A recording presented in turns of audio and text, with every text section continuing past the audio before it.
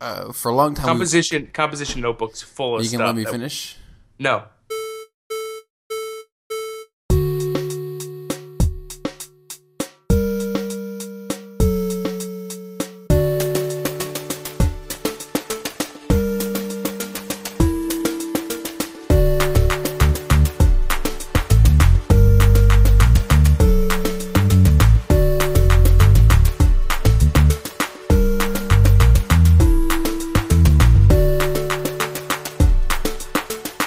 Hello, everybody, and welcome to episode number 53 of the Music Video Land podcast, put on by your very good friends at filmedinstart.com, which is coincidentally the music video database on the interwebs. Perhaps you've heard of these interwebs. If you ask your local Best Buy geek, I'm sure he'll point you to the right equipment to get yourself on there. My name is Adam Fairholm, and with me, as per usual, is Mr. Doug Klinger from Boynton Beach, Florida. How are you, Doug? I'm super good, Adam, mainly because you dropped a Geek Squad reference right out of the gate in this episode, which I'm really happy about. Have you ever worked for the Geek Squad? No, but, shout outs are great. It's important. Maybe they'll give us a in. discount on something.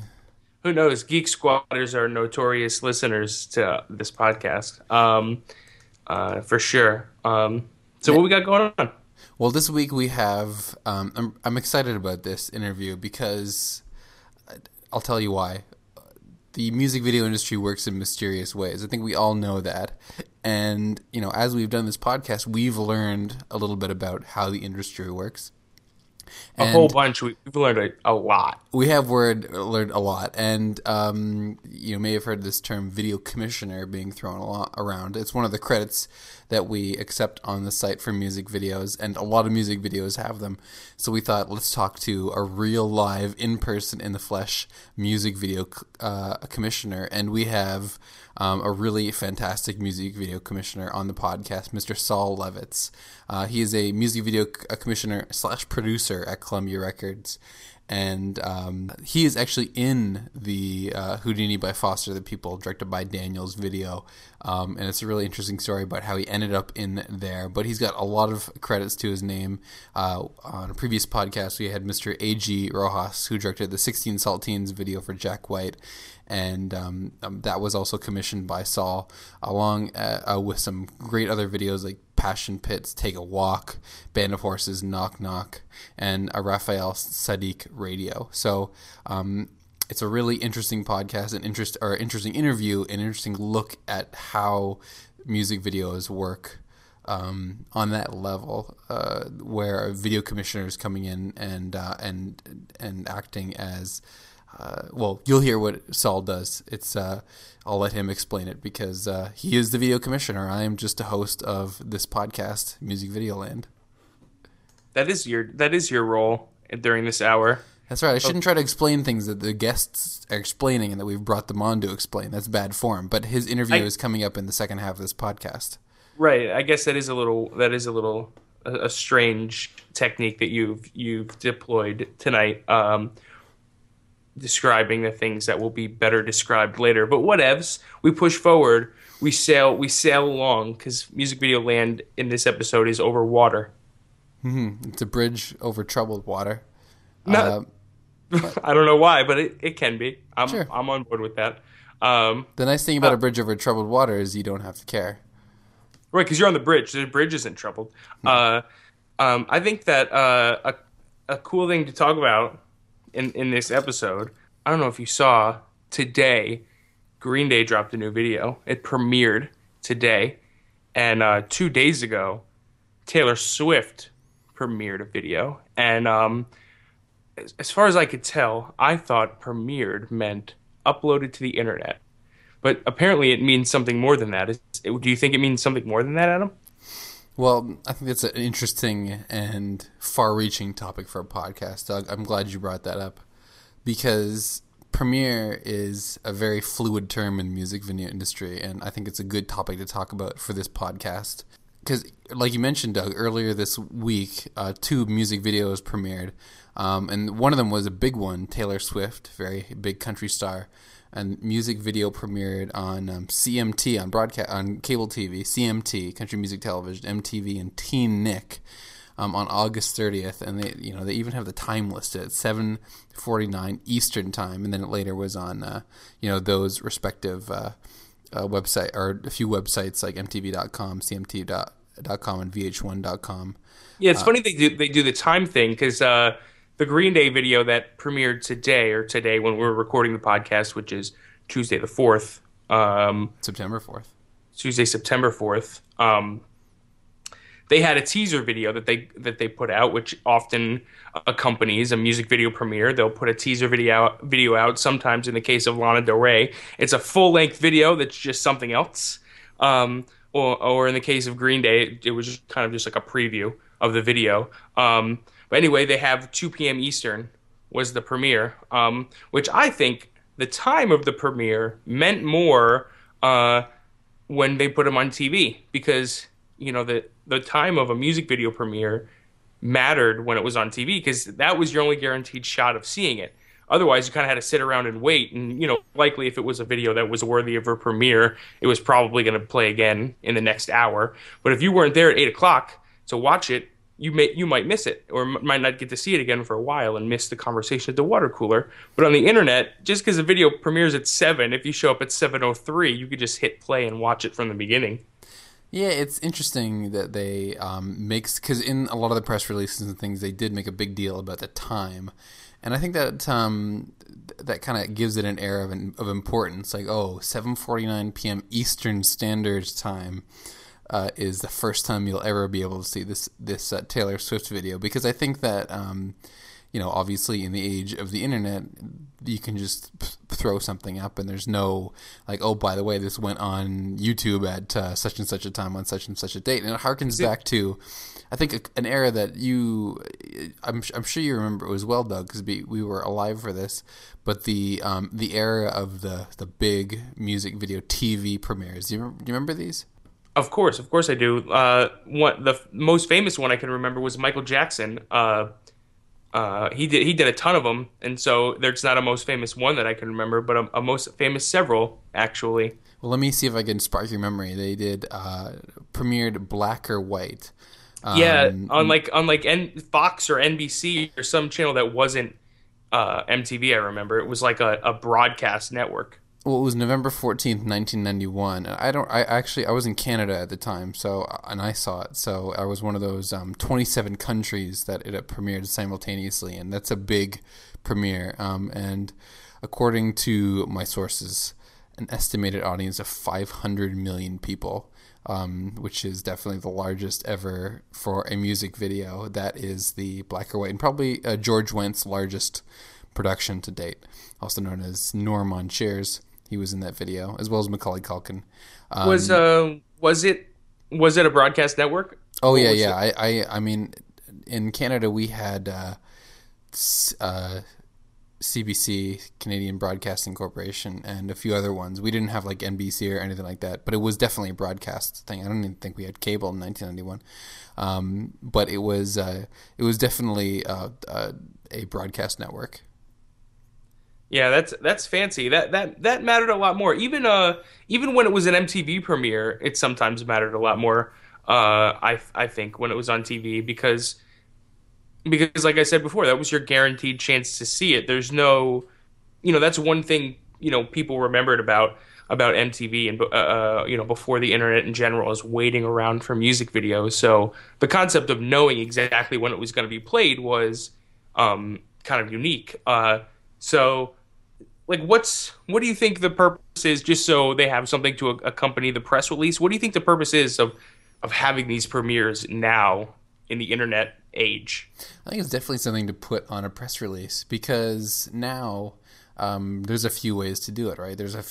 You don't just have to have broadcast TV. Obviously, the Michael Jacksons of the world in 1991 could make a huge deal out of their music video. The Taylor Swifts of the world can make a huge deal out of their music video in 2012 and get it on TV at an exact time. Obviously, they're not doing 27 countries, and they're not getting an audience of 500 million people, but that's also the musical era that we live in. Taylor Swift is a crossover artist, but she's obviously not near anywhere the numbers that Michael Jackson was pulling in at his prime.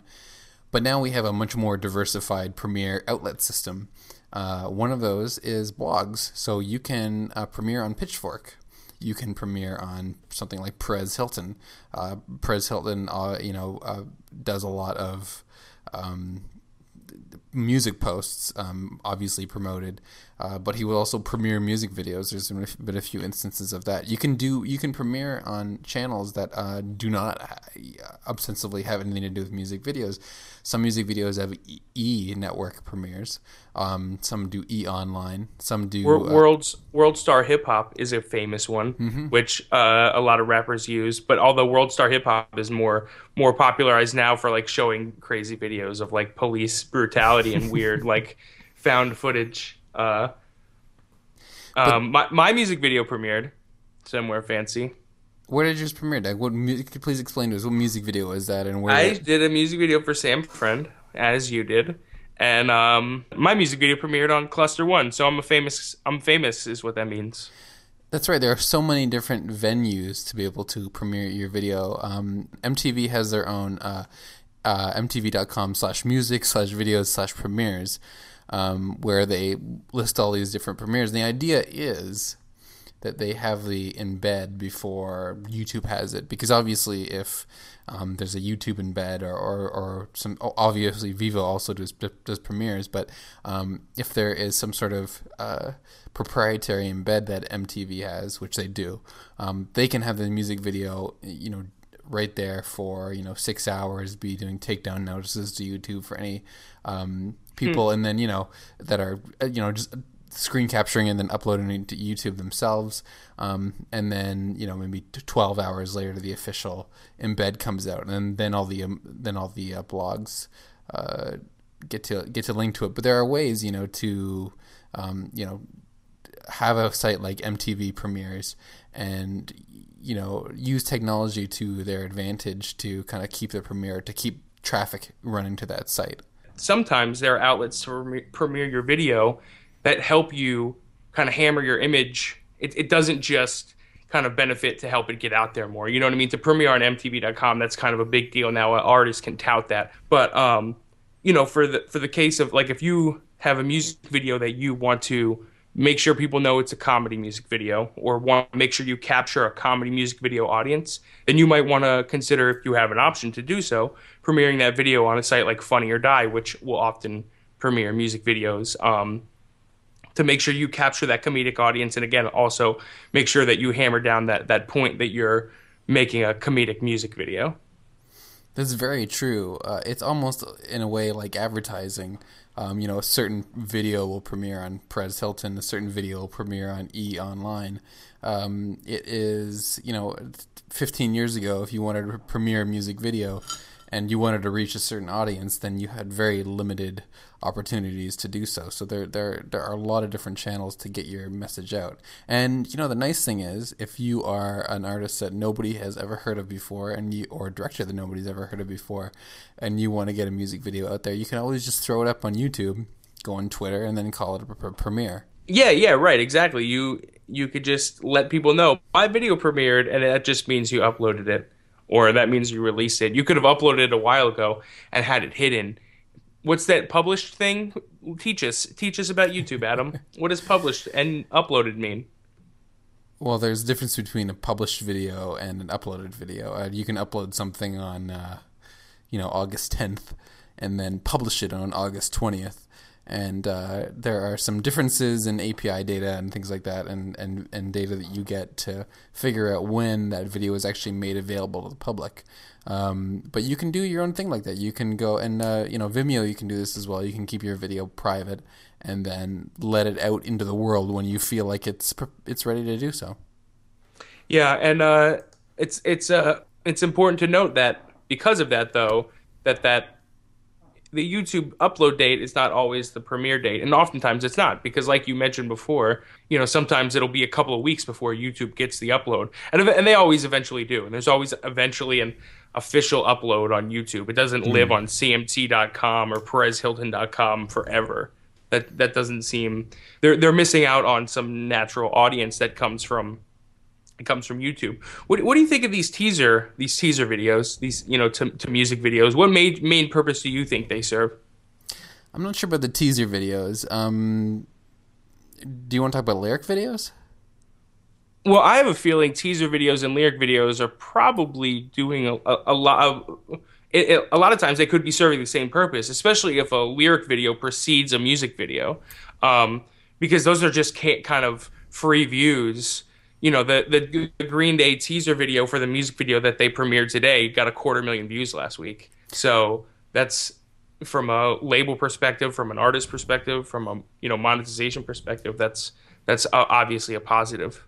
Yeah, I feel like we should save lyrics videos for another and teaser videos for another podcast. And my reason for this and we can preview another podcast conversation here, is because the lyric video for Taylor Swift's video that she just premiered, which I should say the name of so everybody knows it. It's kind of a complicated name. We Are Never Ever Getting Back Together. It's cold. The lyric video for that is not just a simple put your lyrics up on the screen. It is stop motion.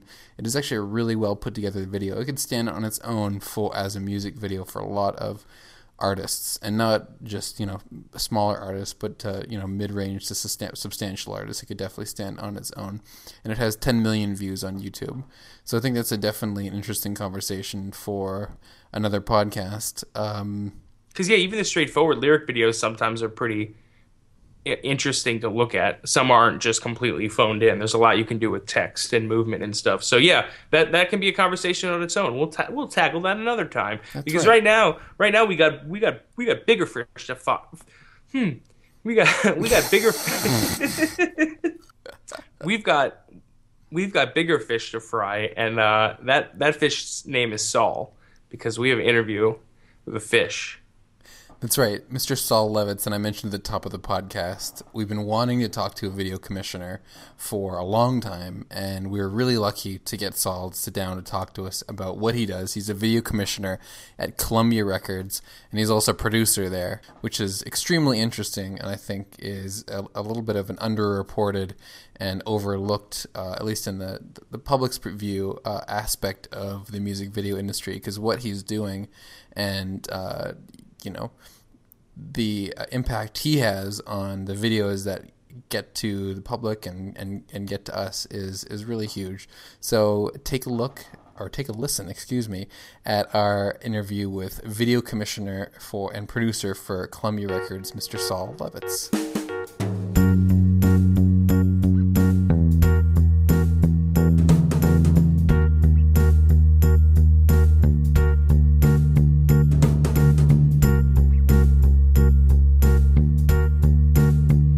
Yeah, my name is Saul Levitz. I'm one of the music video commissioners over here at Columbia Records, which is part of Sony Music Entertainment. And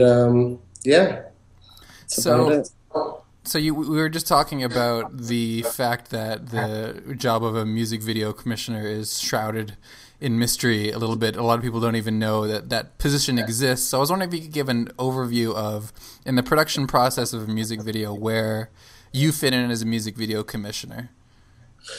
Yeah, I think, in the end of the day, I work for the label, and I'm always looking out for the best interests of our artists and the label. But truly, my role is kind of in between what the artist is looking for, what the label's looking for, and conversely, what production is looking for. So, and then you can also throw management in there as well, because sometimes those don't line up with the artist as well. So I'm really kind of, let's say, the middleman between all these different pieces that if I were not here, it would just be utter chaos with the amount of people and communication going back and forth. So I kind of serve to represent I think all those parties, and I think the best commissioners do that as well, because again, in the end of the day, I work for the label, and I'm in the business of furthering the careers of our artists. But sometimes that is not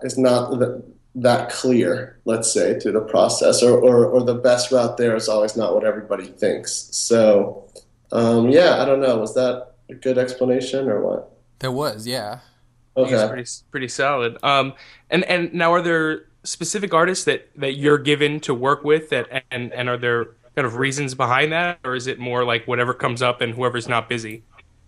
Yeah, I think it's a combination of things. There's three of us here at the label, and we all, I think, tend to have our strengths and also work together in a great way where, we fill in for each other from time to time. But I think, I mean, obviously I'm, a fan of a certain type of music, and you can't always, just like a director can't always make videos for the songs and the artists that they like, I can't always commission videos for the artists that I'm always drawn to personally. So you kind of got to go outside of that. But I think there's definitely a part of it where you're drawn to those things, and let's say you raise your hand for those bands you care to work with. And I think between the three of us, it tends to split out quite nicely, and we haven't had to have any like mud wrestling or arm wrestling or any kind of fights over artists yet. So That's the number one conflict resolution, mud wrestling. Just go to that first. that's definitely the first one. Way down is like getting a therapist involved or some kind of like conflict management person or something like that. We try and go physical to get through any of our disputes. And in terms of the kind of sort of step-by-step process, when an artist wants to make a video for a track or even just any track off of a new album, are you the first person that gets that information and then starts the ball rolling from there? Usually, it's a decision that starts a bit earlier before it gets to us in video.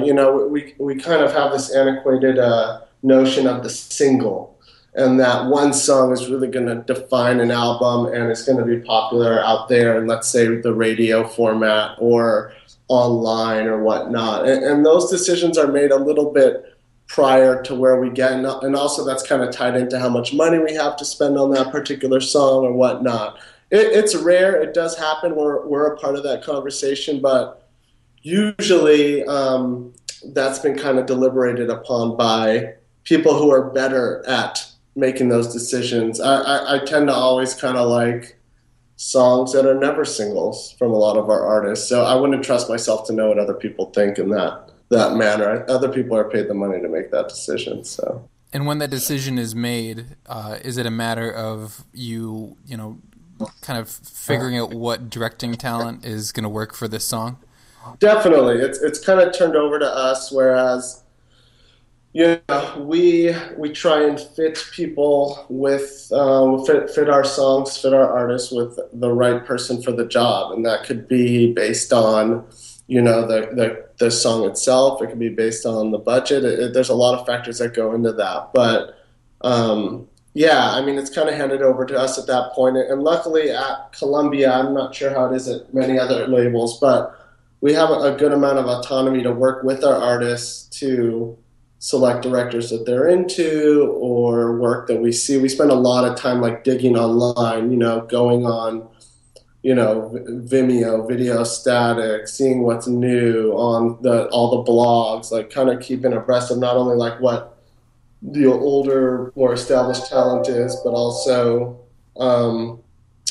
what kind of the new cats that are out there. So we kind of take all that information and present it, and we do kind of, once we have that song and that budget, we do huddle up with the artists and try and have a conversation up front about what they want to accomplish with it, and then we kind of go out and cull from the many lists. And then on the other side of that, there's reps that are hitting us up all the time with new work from the directors, and that goes into the pile as well. So it's really just I don't want to say I physically have a list, but I do probably have about 100 stickies on my desktop with lists of needs. You're one of the last the one of the last group of users of the Stickies program. I like that. I'm also a Stickies user. I wish I could show you my desktop here. When I give my computer to someone, they are in complete shock. I try and keep my icons down, but my stickies are out of control. So, and you mentioned because a lot of directors aren't out there kind of just floating on their own. They are represented by reps and production companies and stuff. So it seems like you have a relationship with kind of all parties, with the directors and the reps and everyone involved. You kind of try to keep all those channels open. I do. I mean, obviously there's a trust factor and, there's a risk factor involved when you kind of reach out of that pool of production companies that have their support or reps that are giving their kind of name. But, it would, I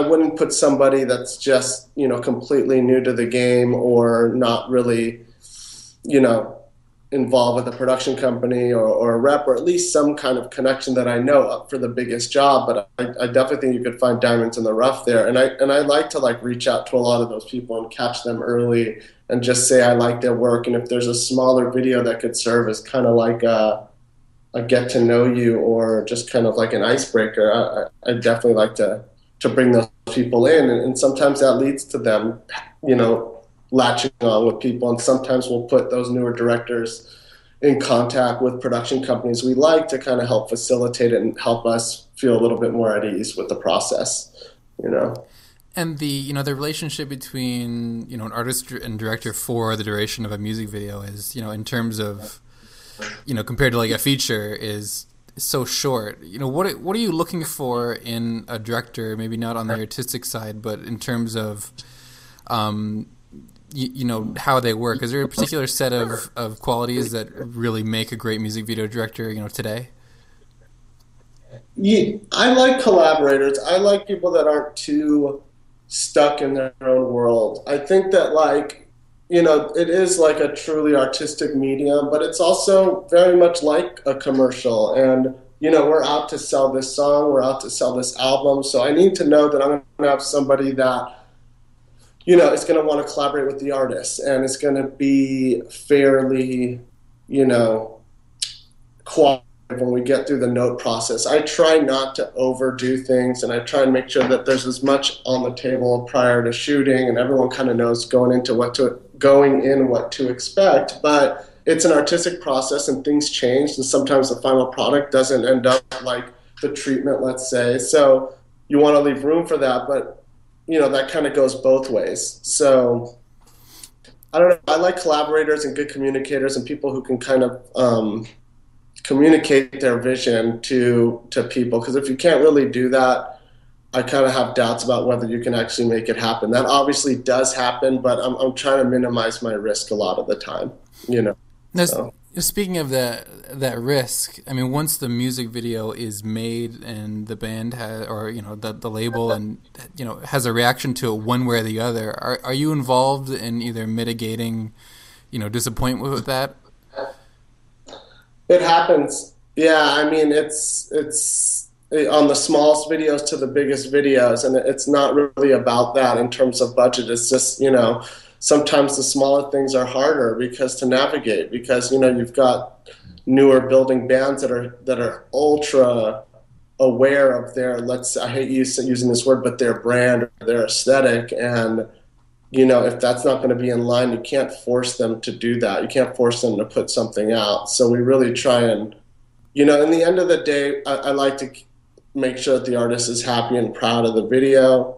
And everything else kind of tends to fall in line after that. If they're not, then we have to find a way to change it and to make them happy with it. So that's where that collaboration comes in. It's like sometimes it's not going to end up. I think it's more, to me, the videos are more of the artist videos than the director videos. And I know all the directors are going to think that's probably not the best thing to hear, but people are coming to it for the music, and that's where I'm coming to it from. So I want to make sure that we're not, just that people aren't losing the plot in that respect. Does that make sense, or does that seem completely self-involved on that? No, that does. I mean, especially because you are, representing or working so closely with artists and the label in that respect, and they're the clients in a way. I would suppose. Yeah, yeah, and in the end of the day, I mean, that's where I'm going to hang my hat is with the artists and making sure they're happy and building their career. And I mean, I come from production. I used to direct myself, so I know how hard that side is. And I tend to be, and a lot of us at Columbia are very conscious of what it takes to go into production, from writing a treatment and all the time spent on that, all the way through delivering the video and being happy with it and wanting to put it on your reel. So, I want it to be a win-win, but in the end of the day, it's the artist video that's going to live with them for a long time. It's going to define them and their career as well. So. You mentioned, you have worked as a director before, and you've won and been nominated for MVPAs. And you have a track record of being a director for music videos. Is that something that is common among video commissioners to be former directors, or is that relatively rare? I don't know any others that are. I've heard of them going the other way. I think that there's something about being on set every day as a commissioner and learning the process that it might become somewhat. It might seem like an attainable thing to do, like, oh, I can direct. And I think that in the reverse way, some commissioners have turned to directing and have gotten good at it. But I don't know a lot that have come the other way. And when I first took the job, I was pretty hesitant about it, to be honest with you, because I didn't want to kind of, quote unquote, leave behind my director career. But it came at a time for me personally that I thought it was a good move. And I also kind of saw the value. As a director, I could say the thing that I was frustrated with was the communication with the artists and not being able to kind of just tell them my idea, and if they would just get it. And I felt like there was always this wall, and maybe now I'm that wall, I guess. But, the reason why I got into music videos, or anybody gets into music videos, is because they love music. And I just wanted to kind of be more of a part of that and work with directors that I was inspired by and that I can never do. So I think that's what drives me from that end. But I don't know, it's a rare thing, but I love it now. I don't feel like, oh, I wish I was directing instead of commissioning. I've actually taken to it in a way that I never thought I would. And it's because of the relationship that I get to have with the artists that maybe aren't there. I mean, you might write a treatment, shoot the video, edit the whole video, and the only time you've ever talking to the artist is on the day of the shoot, and then even if it's an incredible video, that's just kind of the way that the business is, and that wasn't fulfilling enough for me. I wanted to kind of feel like I was part of the band or something, if that makes sense, and I think now I get to do that. I get to talk to them about it on a larger level and even bigger than just this one video, but how's this going to relate to that and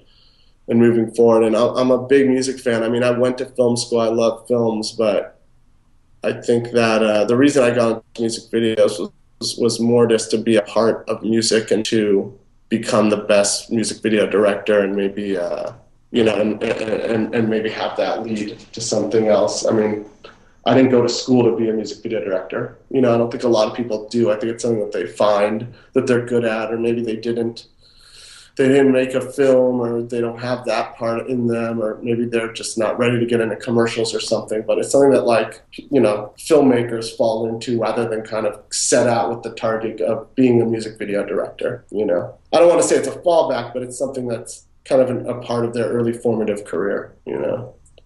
And you mentioned leaving music video directing behind. Is that something that you're obligated to do as a video commissioner, or is it just you've moved on to a new career and you won't go back?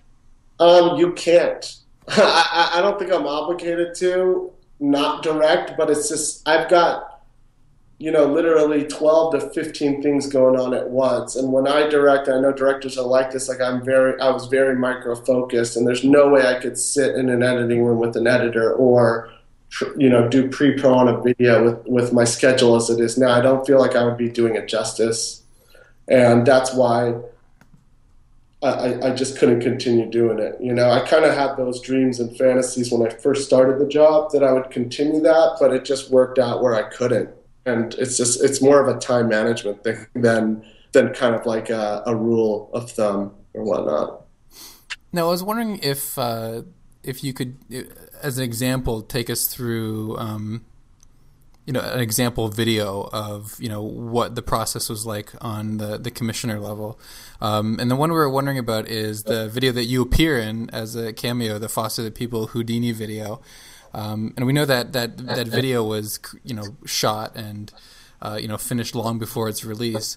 But I was wondering if you could give us some insight on the process of choosing the Daniels, not the Daniels, for that video and why that worked out. Well, I'm a big fan of the Daniels, let's say, and part of that is going back to what I said before. Like, I like working with directors that I don't think I could do that when I was directing, and they definitely fall under that category, and they fall under kind of this new school, new breed of director, which, when I was going to film school in the late 90s, aging myself now, there was nobody with those type of skills that could do everything, could do their effects, could work with actors, had a sense of pacing and editing and all that. And that's kind of indicative of this new breed. And when they did a video for us for Manchester Orchestra for Simple Math, which was incredible. And we were all just kind of like, that was one of those treatments that came in that, Brian, my cohort, commissioned that one, but it was one of those like true faith missions where you see a treatment, the directors are great, you don't know how they're going to pull it off, but you just go for it because it's a risk worth taking. And even on set, I remember him telling me, I have no idea what this is going to be like. They shoot shots that are like 4 seconds long and then move on. They had everything in their head, and it turned out incredible, and we were all just so thrilled with it. And that kind of started our fascination with them. And we've kind of taken the Daniels under, if we could, we would sign them to an outright contract to Columbia Records to do every music video. And they almost have done every music video for us for the last almost year and a half now. But for Houdini, just because that was your question, but, the Foster the People was kind of a new band that we all knew that was great, and also that there was a lot of support behind it. And by that, I mean, we had money for the videos that you don't usually have for new artists. And they were really into doing stuff. Like, sometimes with a new band, they want to be shrouded in mystery, but these guys like really wanted to be involved and were willing to put themselves physically, emotionally, like Mark Foster, the lead singer, like is an actor. Like, they all kind of wanted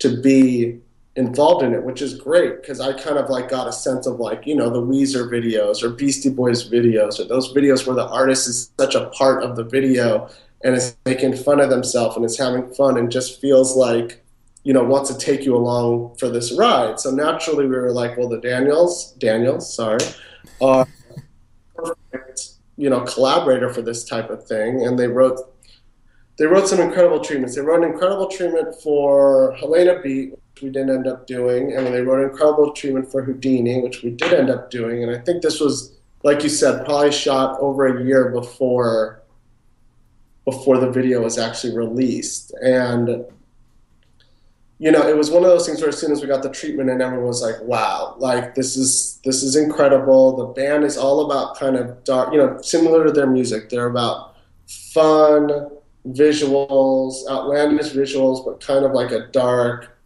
center to it. Kind of like how, let's say, Pumped Up Kicks is, lyrically versus the music. And the tone of that video really set in them that it was gonna, it was really gonna exemplify this song. So, I was like, kind of prepped on the way Daniels work on set. We did a lot. We were able to kind of do a lot of pre-production with the band, which is also very rare. We have like a behind-the-scenes video out, which people can see. But that, we did dance rehearsal, and we spent all this time prior that now would be impossible to get with the band because they're so busy and all over the world. But at that time, they were willing to give us a few days and we were all in Los Angeles, and we got together for meals and for pre-production and just went over everything. So it was really one of those kind of like music video film school type environments where the band was learning a lot. They had not really made any videos on this level before, and Daniels were very,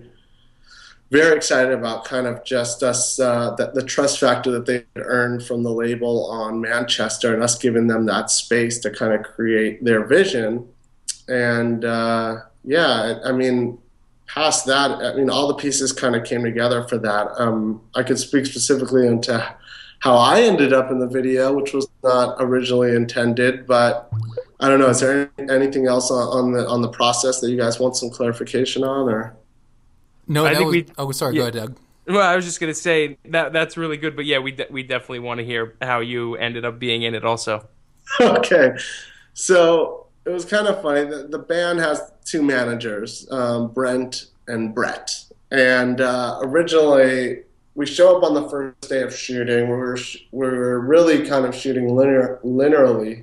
Is that the right word? Linearly. I think that's close. I think I don't know it either. And they're like, hey, is Brett here? He said he was going to be in the video. And just to back up a little bit, Daniels are kind of obsessed with like meta casting. They want everything to be very like real, and there to be some inside joke involved in it. Like if you could bring your family down and they put them in the video, or like your long lost cousin or somebody who waited at the table for you that morning. They want to have all those connections kind of involved to heighten the experience for everybody. And, they had this role in there, which was the band manager, and one of the real managers they had wanted to play. And we get to set, and they're like, okay, we got to do this shot. Is Brett here? And I'm like, no, he's not here. Let me call him. He's like, because we got to get started shooting. So I give Brett a call, and I'm like, hey, the guy said you're supposed to be in the video, and that they're about to shoot. Are you almost here? And he's like, I never said that. I never in the video. I told him I didn't want to be in the video. And I'm like, okay. So I called the other manager. I was like, do you want to do it? But you got to get here soon because they want to shoot. And he's like, no way. He was just more like stone-faced. Like, I don't show up in videos. Okay. So I go back to Dan. I'm like, look, they said there was a miscommunication here. They're not going to do it. And literally they kind of scanned everyone that's standing around. And they come back to me and they're like, do you want to do it? And I'm like, nah, I got to kind of do my thing as the commissioner on set.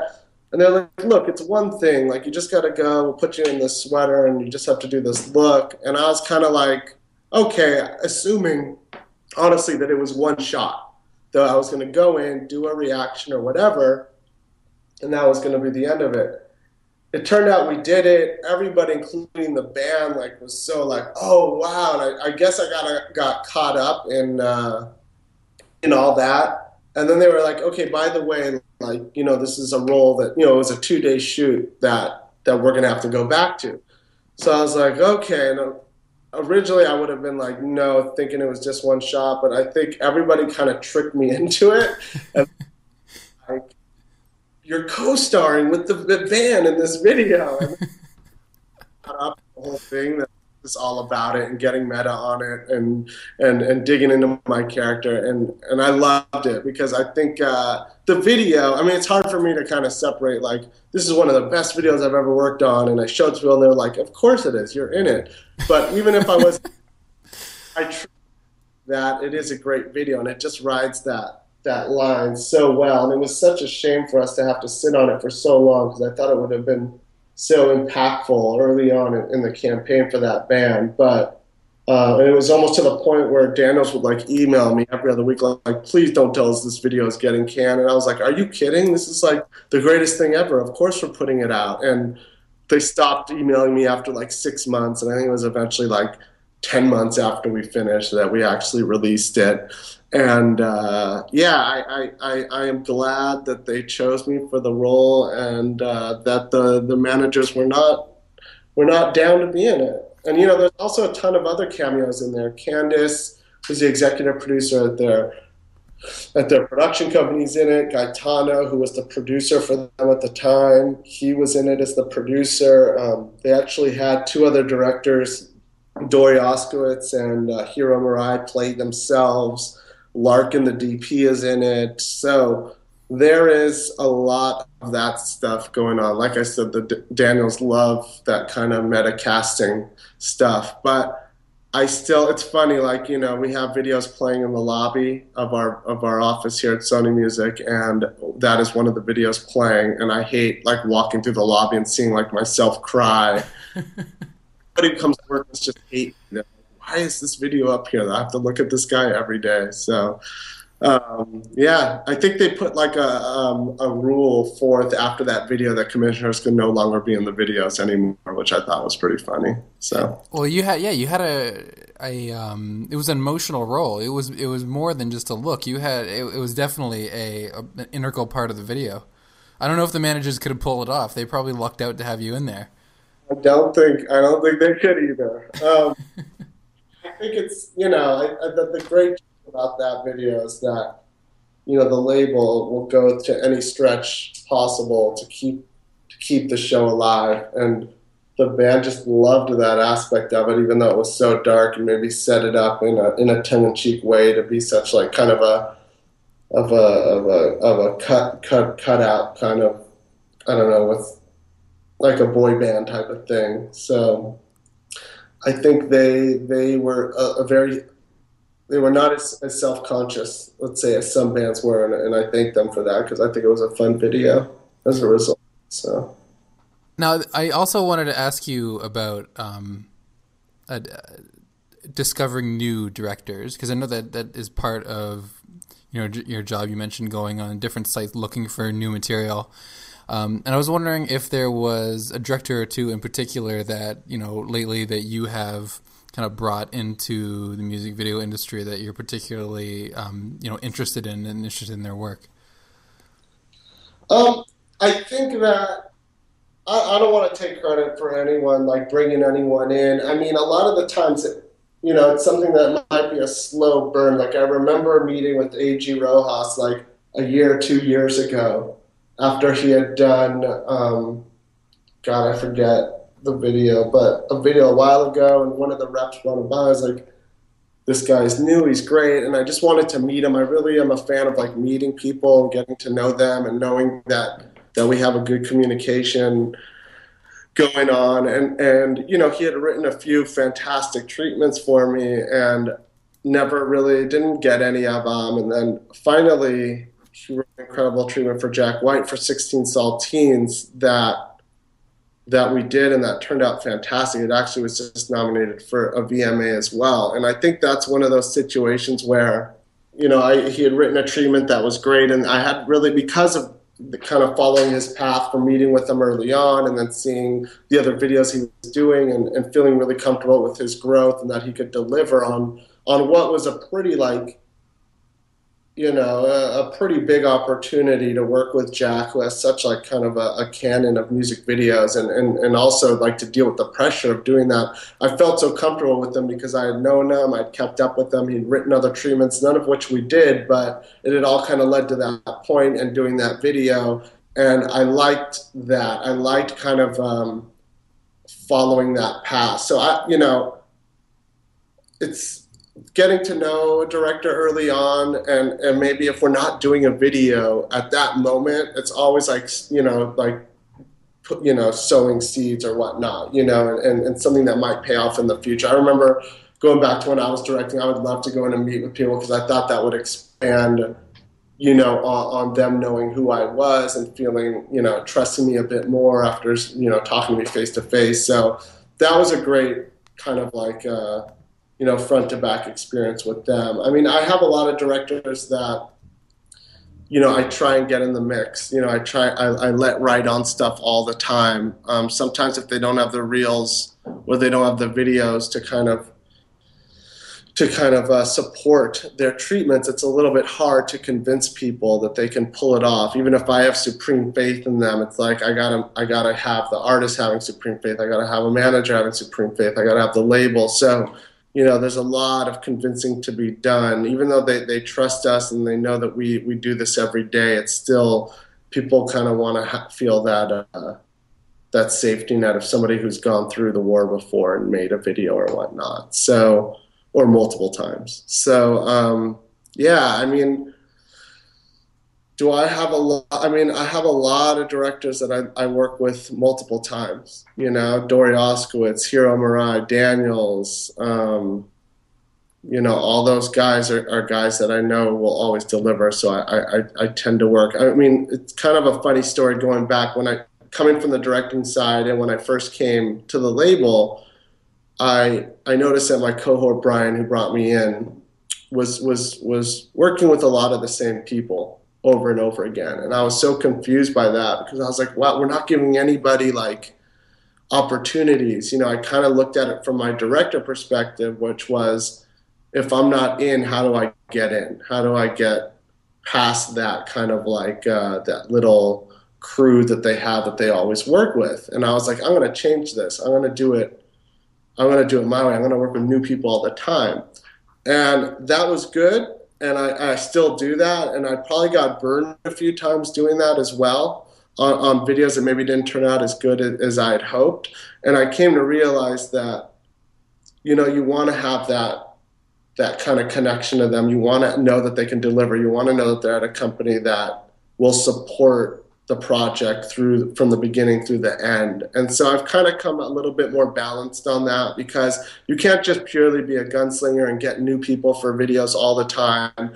And it's just, you know, it's a process. And I think, you know, directors have to realize everything they do, even a treatment that they write for us, if they don't get it, is a big thing. You know, we read them, we look at them. You know, might have a great idea that we love that just the artist isn't feeling for whatever reason, and sometimes against their own best interest. But we know that the director is talented, and we see their ideas, and so that stuff is like, you know, it goes a far way for us.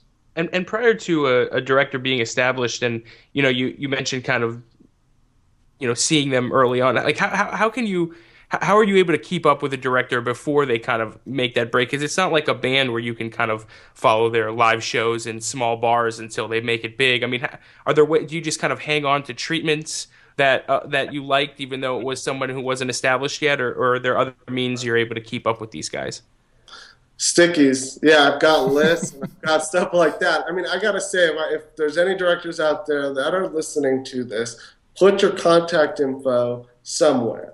Put it on your Twitter page, put it on your Facebook somewhere, because sometimes I can't even find out how to connect to directors that have stuff out. Like, they have a Vimeo page, there's no information there. You know, sometimes I have to send like a direct message. Like, I'll go and I'll dig deep, I'll try and find people, but make it easy for people to find you, because there are people that, you know, are digging like this all the time. And maybe it's just to say, hey, this is a great video. Like, let us know, like, please send me any new work you have. You know, it could be as simple as that. Or here, do you want to take a stab at writing this treatment? So I keep a good kind of a list of things that I like. And, you know, it's not separated that much into like genre or whatnot, but I always go through it. Every time I go through the same stuff when I have a new song and I have an opportunity to bring in newer talent, either with, you know, newer bands or with lower budgets or whatnot. I always kind of comb through that and see what might work, because, you know, it's just you might find the diamond in the rough. So, and before we let you go, I have one question that's sort of outside the realm of music videos, but I ran across this on your bio and just had to ask this to get more information, because you mentioned that you were part of the early 2000s startup Video.com, and which I think or started maybe even earlier than that, but was done around, you know, early 2000, 2002. And I actually have heard of this. I can't remember how, but when I read it in your bio, the name sparked my imagination. But I was just wondering, do you think that YouTube kind of came in at the right time for technology? I mean, what was the reason that you guys kind of called it quits? I think the biggest thing was just different people moving in like a different directions. Like, not enough of moving down the stream in the same direction. It's part of the reason why I also kind of stopped directing with my directing partner, David Shafi. And I just think I think it got to a point where things like a YouTube were doing it way better than we ever could, and we wanted to be a closed community. We wanted to be something that had a filter.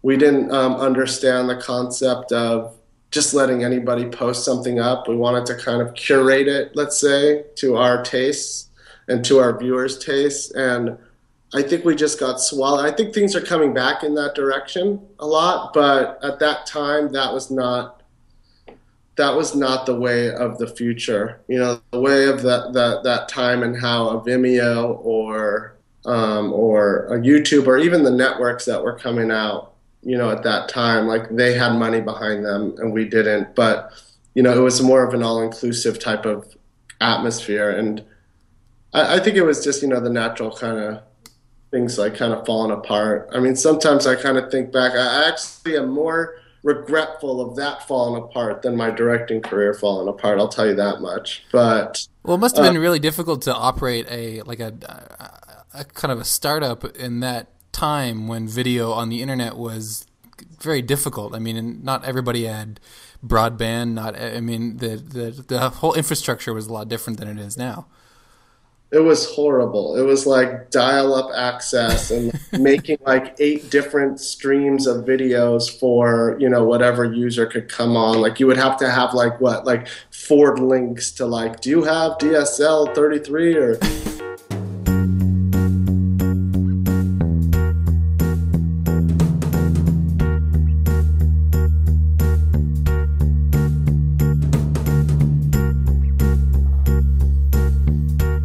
Saul's got a job that I feel like I would love to have. It seems like he gets to do really cool things. He makes decisions on really cool things. So that's it. I don't know if I trust myself with that. It's tough, you know. Oh, I would be horrible at the job, but it would be great. It would be great. You ever seen that picture of Spider-Man at a desk and it says, "I have no idea what I'm doing," or something like that? Or I saw one today where a dog was playing mini golf, and I was like, I have no idea what I'm doing. Yeah, I have no idea what I'm doing. That would be me at his job, but it would be so fun. It would be like the most fun 4 days and $10 million I've ever lost because because it would be a blasty McNasty. Did you just say Blasty McNasty? I did. You know why? Because you know what else is Blasty McNasty? Picks of the week. My microphone just fell down. That's right. Picks of the week. Or Blasties. I know you've got a gem, so why don't you go first? Okay, go ahead. And I know that you picked before the podcast started because you want to go first. No, wait. I said you go first, but wait. You said me go first? Oh man, okay. I'll go first. Go. Okay, this is one that just came out today, September 4th, and it came out in the morning, and I really enjoyed it. It is for a band that I've never heard of in my life before, called Necroglobicon, called No One Survives. And this is interesting because, you know, I have friends that are really into really hard metal. Don't know anything about that genre, so I don't know whether to call it hard, you know, heavy metal or thrash metal, or or death metal. I don't know. I just know these buzzwords and things like that. I just don't know anything about the genre, but I know that it is a very hard, fast song, and I get a lot of notifications in my inbox for posts about music videos from websites like the Metal Underground and a few other ones that are, you know, there's big fan communities around these metal bands, and you know, I always look at the videos and you know, they seem to be along a similar vein a lot. Of course, we put them up on the site, their music videos, and we definitely want to represent the metal genre on that. But this one definitely caught my eye. It is a story about a goblin that is, you know, it's kind of a classic story about this guy who's at work and he likes a girl and kind of feels overlooked, and you know, kind of an unrequited love thing. But the person in this video in question is a goblin, and actually some pretty convincing goblin makeup. And another thing that makes this video pretty awesome are the people who are in it. The woman who plays the love interest is none other than Miss Caden Cross, and you may know her from porn. She's a porn actress of some repute, and also we have Mr. John LaJoie, who is famous for his what is the song he does? He does a lot. Everyday Normal Guy. Everyday Normal, that's the one I was thinking of. We saw him in Miami. He was great. He does a cameo as a bartender. He knows the director, apparently, Brandon Dermer. But it's just a really kind of funny, well-done video. And, you know, I think it marks a good point for metal videos. I'm really glad to see a metal video or metal band and a director coming up with a really fun, interesting video for a metal song, and you know, putting some really interesting cameos in there, making it humorous, making it interesting to watch, and I think that's great. So I really enjoyed the video. That's Necroglobicon, and the song is called "No One Survives." You know who Brian Posehn is? I do know who Brian Posehn is. He's got a metal band. He's got a song called Metal by Numbers, and it's just like all about how metal is kind of like paint by numbers. And I know very little about metal. The extent of my metal history is probably like Tenacious D. But the Brian Posehn song, really fun. So I just said that. It's got a music video, so you should watch it. It's not my pick of the week. In the shout notes.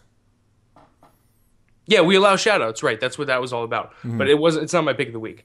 My pick of the week is something different. So, I didn't take your pick of the week, did I?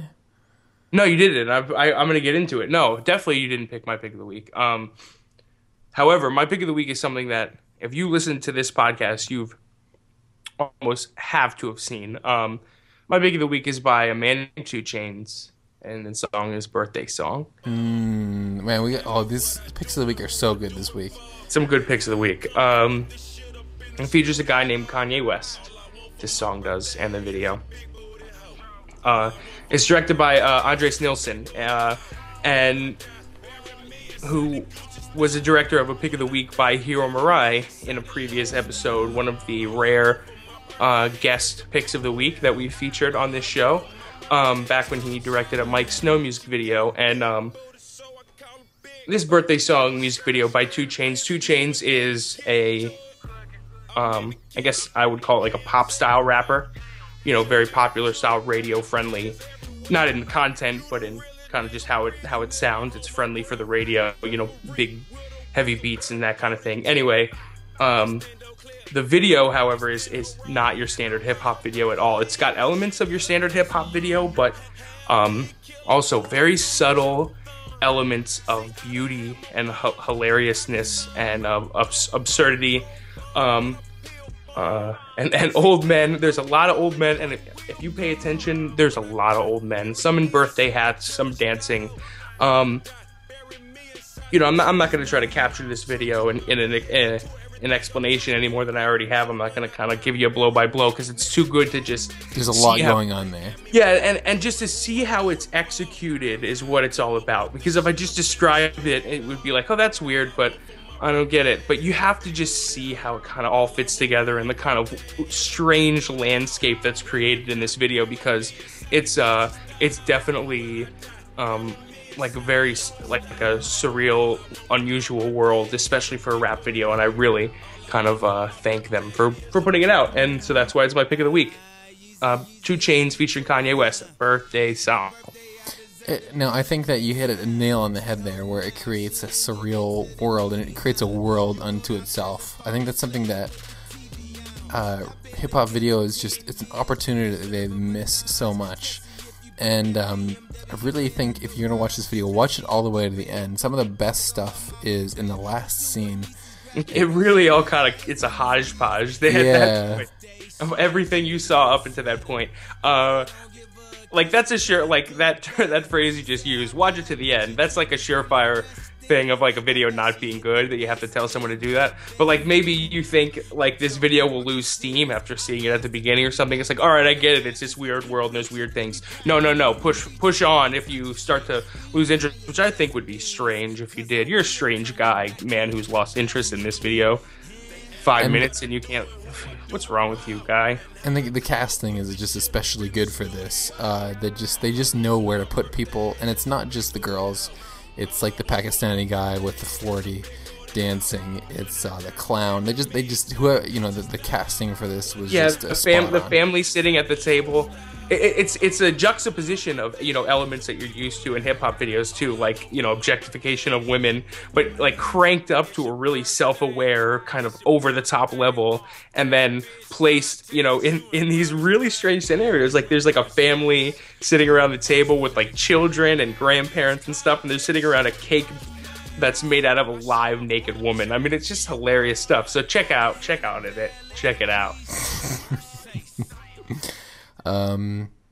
There we go. I think this is a fantastic episode, number 1 A+ episode. Would listen again, and I thank you for listening. My name is Adam Fairholm. With me, as court mandated, Douglas Klinger by contract. You can find us on Twitter at Filmed Insert, and you can also I highly recommend following this new account that we have. It's just at New Music Video. It's on Twitter and on Facebook, and when a new music video is added to the site within 3 days of the day, so let's say it's September 4th, any music video that we add that premiered from the 4th to the 1st gets tweeted there and with a link, so you can kind of stay up to date on what music videos are new, and it gets tweeted and it gets also posted to Facebook. So check that out. Definitely follow that account as well as the main one. We'll retweet some ones and mention videos when we really like something, but you get the whole feed. You get that. You get the whole piece of the pie. Yeah, the whole piece. The whole pie, even. The whole pie, yeah. Oh man. We'll see you next time.